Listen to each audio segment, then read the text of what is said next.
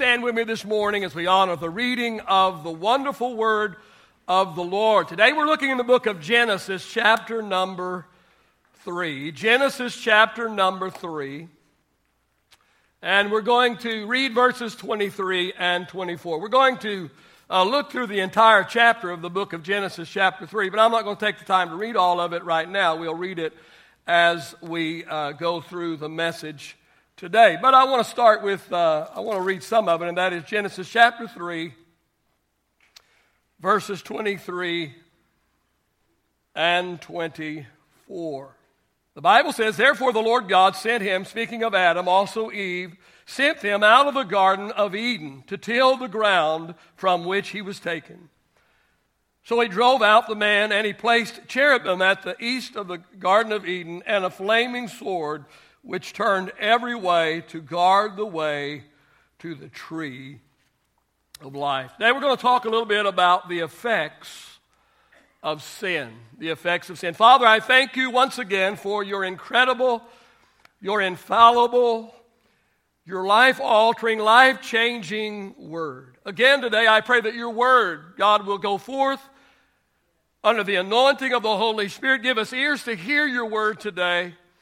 Holy Spirit, I pray that you'll do your work in this house, all for the glory of God we ask in the name of the Lord Jesus Christ. All of God's people said, praise the Lord.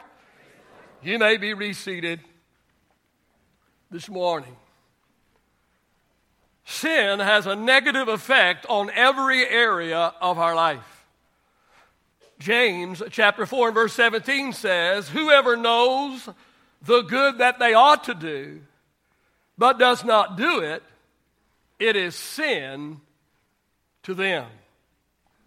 So we understand that to sin is to miss the mark. To sin is to disobey God's law. Now, there are 6 things that I want to point out to you today as they relate to the effects of sin. Turn to your neighbor and say, "Did Pastor say he has 6 points?" Well, don't worry this morning. I'm going to cover them in 30 minutes. The first thing I want to call your attention to, found in verses 1 through 3 of Genesis chapter 3, I want us to notice the command. Notice the command. Verse number 1 in chapter 3 of Genesis, it says, "Now the serpent was more cunning than any beast of the field which the Lord God had made. And he said to the woman, 'Has God indeed said, you shall not eat of every tree of the garden?' The woman said to the serpent, 'We may eat the fruit of the trees of the garden, but of the fruit of the tree which is in the midst of the garden, God has said, you shall not eat it, nor shall you touch it, lest you die.'" First thing I want you to notice is, and that is God's commands are clear. God's commands are clear. Verse number 3 that we just read reveals this. See, God has provided man with all of the information that he needs to understand God's requirements of him. He actually had them written down for us in Scripture. And if this is not enough, God gave man the Holy Spirit to convict him when he disobeys these Scriptures. And if that's not enough, God called pastors and teachers to remind us of these things. God's commands are clear. But although God's commands are clear, Satan makes them cloudy. Verse number 1, Satan said, "Did God really say? Are you sure? Is that what God really said?" And in verse number 4, Satan said, "You will not really die." See, Satan is an expert at making God's clear commands appear cloudy. He's a master manipulator. He's a creative liar. He knows how to twist the truth and make evil appear good and good appear evil. And what you need to understand about the enemy, about the devil is, and that is he always appeals to our flesh. And he comes to us and he says stuff like this. He says, how could something that makes you feel so good be so bad? The second thing I want to point out to you in Genesis chapter 3, and that is the compromise. And we see the compromise in verses 4 through 6. The serpent said to the woman, you will not surely die. For God knows that in the day you eat of it, your eyes will be opened, and you will be like God, knowing good and evil. So when the woman saw that the tree was good for food, that it was pleasant to the eyes, and a tree desirable to make one wise, she took of its fruit, and she ate. She also gave to her husband with her, and he ate. Here's something else we need to understand this morning, and that is forbidden fruit looks delicious. Verse number 6, the Bible says that when the woman saw, when the woman saw that the fruit was pleasing to the eyes. See, you need to understand this morning, and that is forbidden fruit looks delicious. The devil knows how to dress up sin, does he not? See, man has an inordinate desire for what he can't have. See, for some reason, what we can't have is more appealing to us than what we do have. See, you need to understand that it wasn't that Adam and Eve didn't have any fruit. I mean, they were surrounded by fruit. I mean, they lived in an orchard, for goodness sake. But although forbidden fruit looks delicious, understand this, and that is forbidden fruit is always destructive. Verse number 23 says, so the Lord banished them from the garden. James chapter 1 and verse 15 says that when sin is full grown, that it will give birth to death. The story is told about a man who had a pet rattlesnake. And the story is told that the man would whistle and the rattlesnake would come to him when he whistled. And when the rattlesnake would come to the man would pat the head of the rattlesnake and he would allow the rattlesnake to wrap itself around his neck. But one day the rattlesnake dug its fangs deep into the skin of the man. And as the man was dying, the man said to the snake, why did you bite me? You were my pet. Why did you bite? Because I'm a rattlesnake. And that's what rattlesnakes eventually do. I'm convinced in my heart this morning that there's somebody here today and you have tasted the forbidden fruit. And you have made a pet out of sin. And you think you're getting by with it. But sin is like a rattlesnake. Its very nature is to bite you, and in time it will. Forbidden fruit is always destructive. The third thing that I see in Genesis chapter 3, and that is I see the company. And we can see this in verses 6 and 7. So when the woman saw that the tree was good for food, that it was pleasant to the eyes, and a tree desirable to make one wise, she took of its fruit, she ate, and she also gave to her husband with her, and he ate. Then the eyes of both of them were opened, and they knew that they were naked, and they sewed fig leaves together and made themselves covering. Sin always includes others. Verse number 6 says, she also gave some to her husband. Say also. See, sin always includes an also. See, sinners are not satisfied with their sin, or they're not selfish with their sin. Sinners share their sin with others. For example, the gossip loves to assemble a holy huddle. which is actually an unholy huddle. But not only does sin include others, but sin always infects others. Verse number 7, when the eyes of both of them were opened, and they realized, or then the eyes of both of them were opened, and they realized that they were naked. Say both of them. See, here's the problem with sin. It doesn't stay home. It doesn't play fair. It doesn't just affect the guilty. Sin shares its misery and residual effects with so many people. Hear me this morning, hear me. You cannot sin unto yourself. Oh, people say, well, I'm going to do this and it won't affect anybody else. I can do this, it won't bother anybody else. I can do this and it won't hurt anybody else. No, you cannot sin unto yourself. It is impossible to sin unto yourself. You cannot sin without hurting other people. And often it is many people that get hurt in the way of your sin. And even so often it's the people that you love the most. Because sin always infects others. The fourth thing that I see, aren't you loving the way we're just moving right along this morning?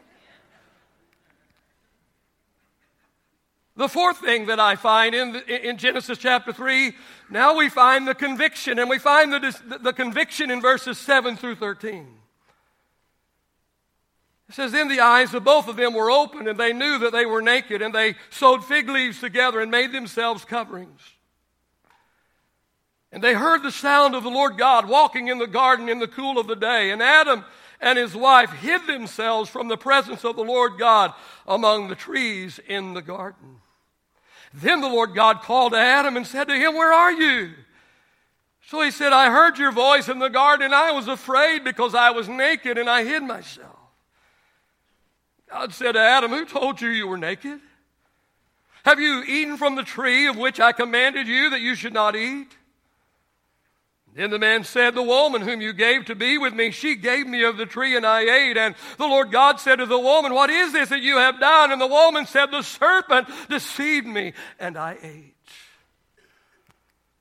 May I suggest this morning that sin makes us uncomfortable in God's presence. Verse number 8 says, when they heard the sound of God coming toward them, they hid themselves. Every evening, the Bible said, in the cool of the evening, God would come down and he would walk with Adam and he would talk and he would walk with Eve and he would fellowship and he would commune and they would enjoy glorious fellowship. But after that they sinned, when they heard God coming toward them, conviction came upon them because they had sinned. And sin makes us uncomfortable in the presence of God. And so Adam and Eve found a place to hide from God. There are people that are not here this morning that a year ago they were here, or 3 years ago they were here, or 5 years ago they were here, but they are not here anymore. They don't come anymore. Why? Why? Because they are living in sin. Why? Because they are away from God. Why? Because sin makes us uncomfortable in the presence of God. We cannot continue to sin and enjoy the presence of God.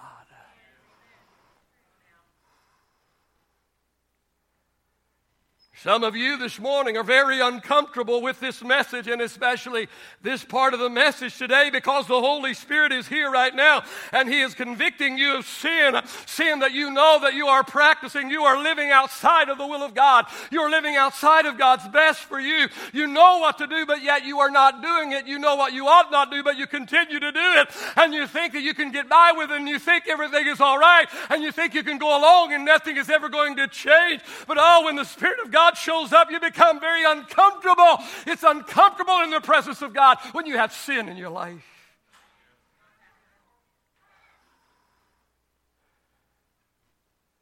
We're talking about the conviction. Sin makes us uncomfortable in God's presence. But listen, what we need to understand is that conviction is not a bad thing. It is a good thing. When we talk about the conviction of the Holy Spirit, oftentimes it has a negative connotation to it. But I'm telling you this morning that conviction is not a bad thing. Conviction is a good thing. Listen, the Holy Spirit convicts us of our sins for a purpose and a reason, and that is so that we may see the error of our ways and that we may turn back to God. But here's the problem all too often. Sin makes us unwilling to take responsibility for our actions. And such was the case with Adam and Eve. You find this in verses 12 and 13. Adam said to God, the woman who you gave to be with me, she gave me of the fruit of the tree, and I ate it. And the Lord God said to the woman, what is this you have done? And the woman said, the serpent. It was the serpent that deceived me. See, man often shrugs off conviction and makes excuses for his sins, trying to justify his actions. Well, she wasn't meeting my needs, he says. Or she says, he was so busy with his business, he had no time for me. That's why I had the affair. That's why I fell into adultery. That's why. And we always try to make excuses for our sin. Here's what I know this morning, that is, Satan will always give us an excuse to sin. And he will always provide us someone to blame for our actions. The fifth thing that I see in our scripture for today, Genesis chapter 3, is the curse. And we find the curse in verses 14 through 24. It says, the Lord God said to the serpent, because you have done this, you are cursed more than all cattle and more than every beast of the field. On your belly you shall go, and you shall eat dust all the days of your life. And I will put enmity between you and the woman, and between your seed and her seed. He shall bruise your head, and you shall bruise his heel. To the woman he said, I will greatly multiply your sorrow and your conception. In pain you will bring forth children. Your desire will be to your husband, and he's going to rule over you. And then to Adam he said, because you have heeded the voice of your wife and have eaten from the tree of which I commanded you, saying, you shall not eat of it, cursed is the ground for your sake. In toil you shall eat of it all the days of your life. Both thorns and thistles it shall bring forth to you, and you shall eat the herb of the field. In the sweat of your face you shall eat bread till you return to the ground, for out of it you were taken, for dust you are, and to dust you will return. Adam called his wife's name Eve, because she was the mother of all living. Also for Adam and his wife, the Lord God also made tunics of skin and clothed them. Then the Lord God said, behold, the man has become like one of us, to know good and evil. And now, lest he put out his hand and take also of the tree of life and eat and live forever. Therefore the Lord God sent him out of the Garden of Eden to till the ground from which he was taken. So he drove out the man, and he placed cherubim at the east of the Garden of Eden, and flaming sword which turned every way to guard the way to the tree of life. Let me suggest, first of all, here this morning, that is that a sinful life is a difficult life. A sinful life is a difficult life. You see, before sin entered into the world, life was intended to be like a child's storybook.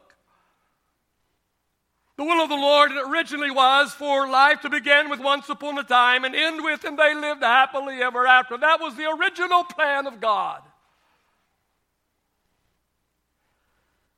But sin messed it all up.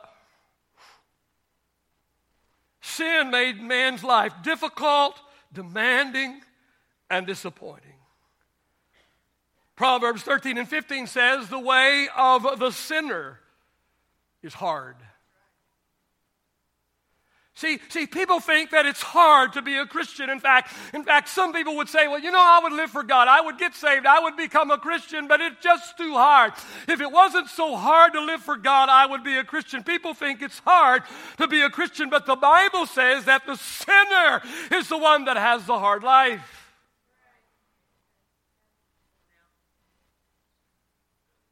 I just read it to you, Proverbs 13 and 15. The way of the sinner is hard. Hear me this morning. Hear me today. Listen. Don't feel sorry for me because I'm a Christian. Don't feel sorry for me because I'm saved. Don't feel sorry for me because I do my best to live as the Word of God teaches me to live. Don't listen, if you're a sinner here this morning, don't feel sorry for me because I'm a Christian. Listen, I've seen what sin can do to people's lives. I've seen the effects of sin. I want to tell you this morning, I have absolutely no jealousy towards sinners today. Listen, I believe with all of my heart that I haven't missed out on anything.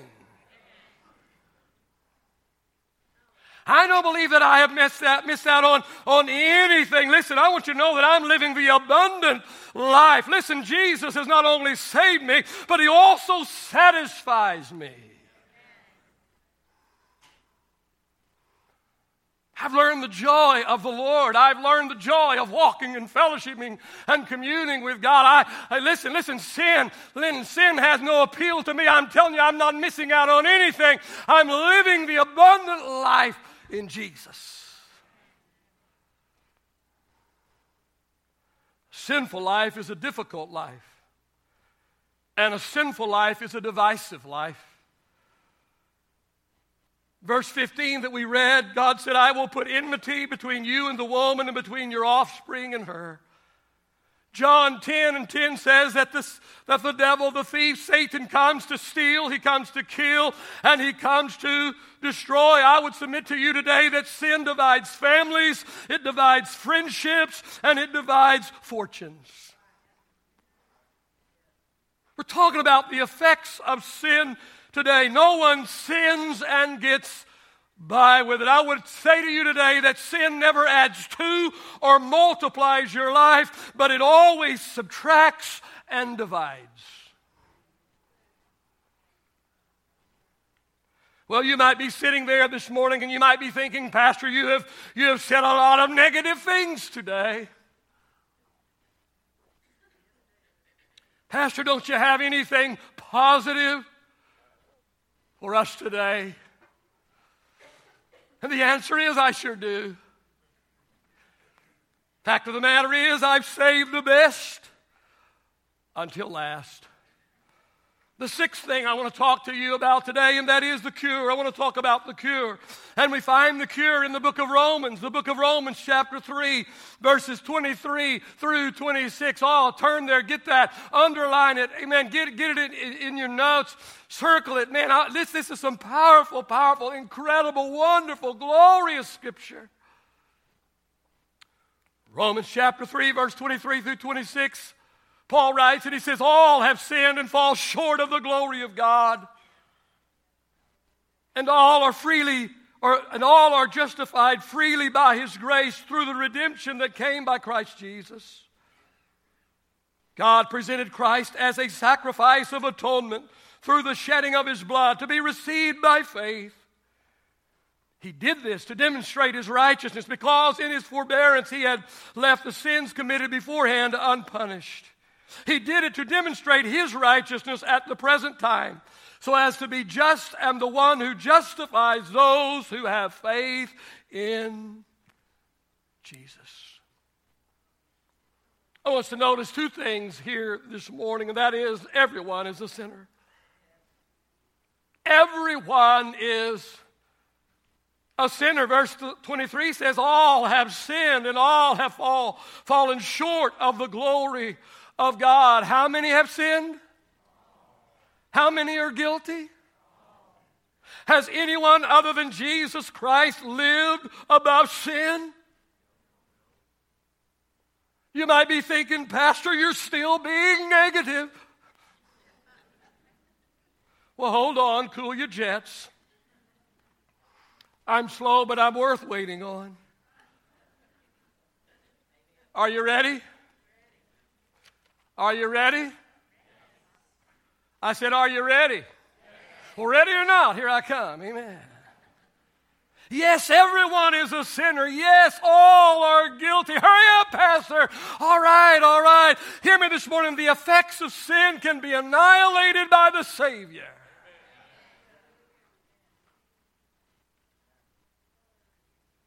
The effects of sin can be what? Can be what? By whom? The word annihilate means to destroy. It means to demolish. It means to exterminate. 1 John chapter 3 and verse number 8 says the reason why Jesus came. Why did Jesus came? Well, it tells us in 1 John 3 and 8, the reason why Jesus came was to annihilate. The reason Jesus came was to destroy the works of the devil. Back to Romans 3. Verses 24 through 26. Notice these phrases. Underline them if you've got them in your Bible. Unless you've got them on your phone, maybe you can highlight it. I don't know if you can or not, but if you can, do it. Notice these phrases in verses 24 through 26 of Romans 3. Notice the phrase, all are justified freely. Say, justified freely. Now, the term justification means to be made just as if we never sinned. See, Jesus doesn't just save us, but Jesus justifies us. And justification means to make us just as if we had never sinned. Notice the word freely.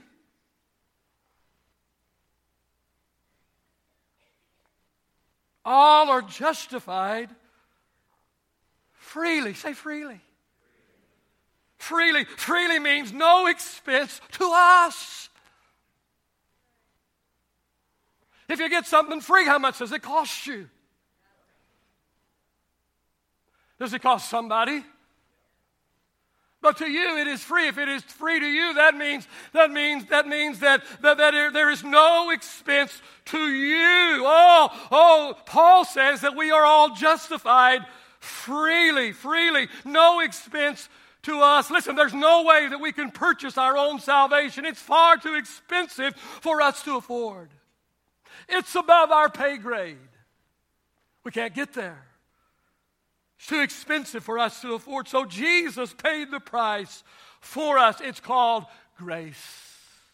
Notice this phrase, by His grace through the redemption that came by Christ Jesus. How did it come? How did it come? By His grace through the redemption that came by Christ Jesus. See, redemption didn't come by us. Not by our good works, not by anything else that we could ever offer or we could ever do. Redemption only comes by the grace of God. And then notice this phrase in verse 25. God presented Christ. Oh, John 3:16 says that God so loved the world that He gave His one and His only Son, that whoever would believe upon Him would not perish but have everlasting life. God presented His Son, Jesus Christ. Notice this phrase in verse 25, through the shedding of His blood. Now, Hebrews 9 and 22 says, without the shedding of blood, there is no forgiveness of sin. And finally, notice this phrase is found in verse 25 as well, to be received by faith. To be received by faith. Yes, the effects of sin can be annihilated by the Savior, but only, say only, but only by faith. Verse 25 again, God presented Christ as a sacrifice of atonement through the shedding of His blood. Oh, don't leave this next part out, and that is to be received by faith. To receive by what? Be received by what? And finally, notice the last part of verse 26. He justifies those who have faith in Jesus. Who does God justify? Does He justify everybody? Who does God justify? I just read it to you. He justifies those who have faith in Jesus. Oh, the old hymn writer had it right when he wrote, what can wash away my sin? Nothing but the blood of Jesus. What can make me whole again? Nothing but the blood of Jesus. Oh, precious is that flow that makes me white as snow. No other fount I know, nothing but the blood of Jesus. If I could have some help on the platform this morning, please. Father, I thank you for your word again today. God, you said your word would not return unto you void, but it would accomplish that which you intend for it to accomplish. Holy Spirit, I pray that you will do your work of conviction today. Holy Spirit, would you do your work of illuminating the word that has been presented today and convincing man to respond to the word that has been received, that has been presented today. Father, in the name of the Lord Jesus Christ, we pray.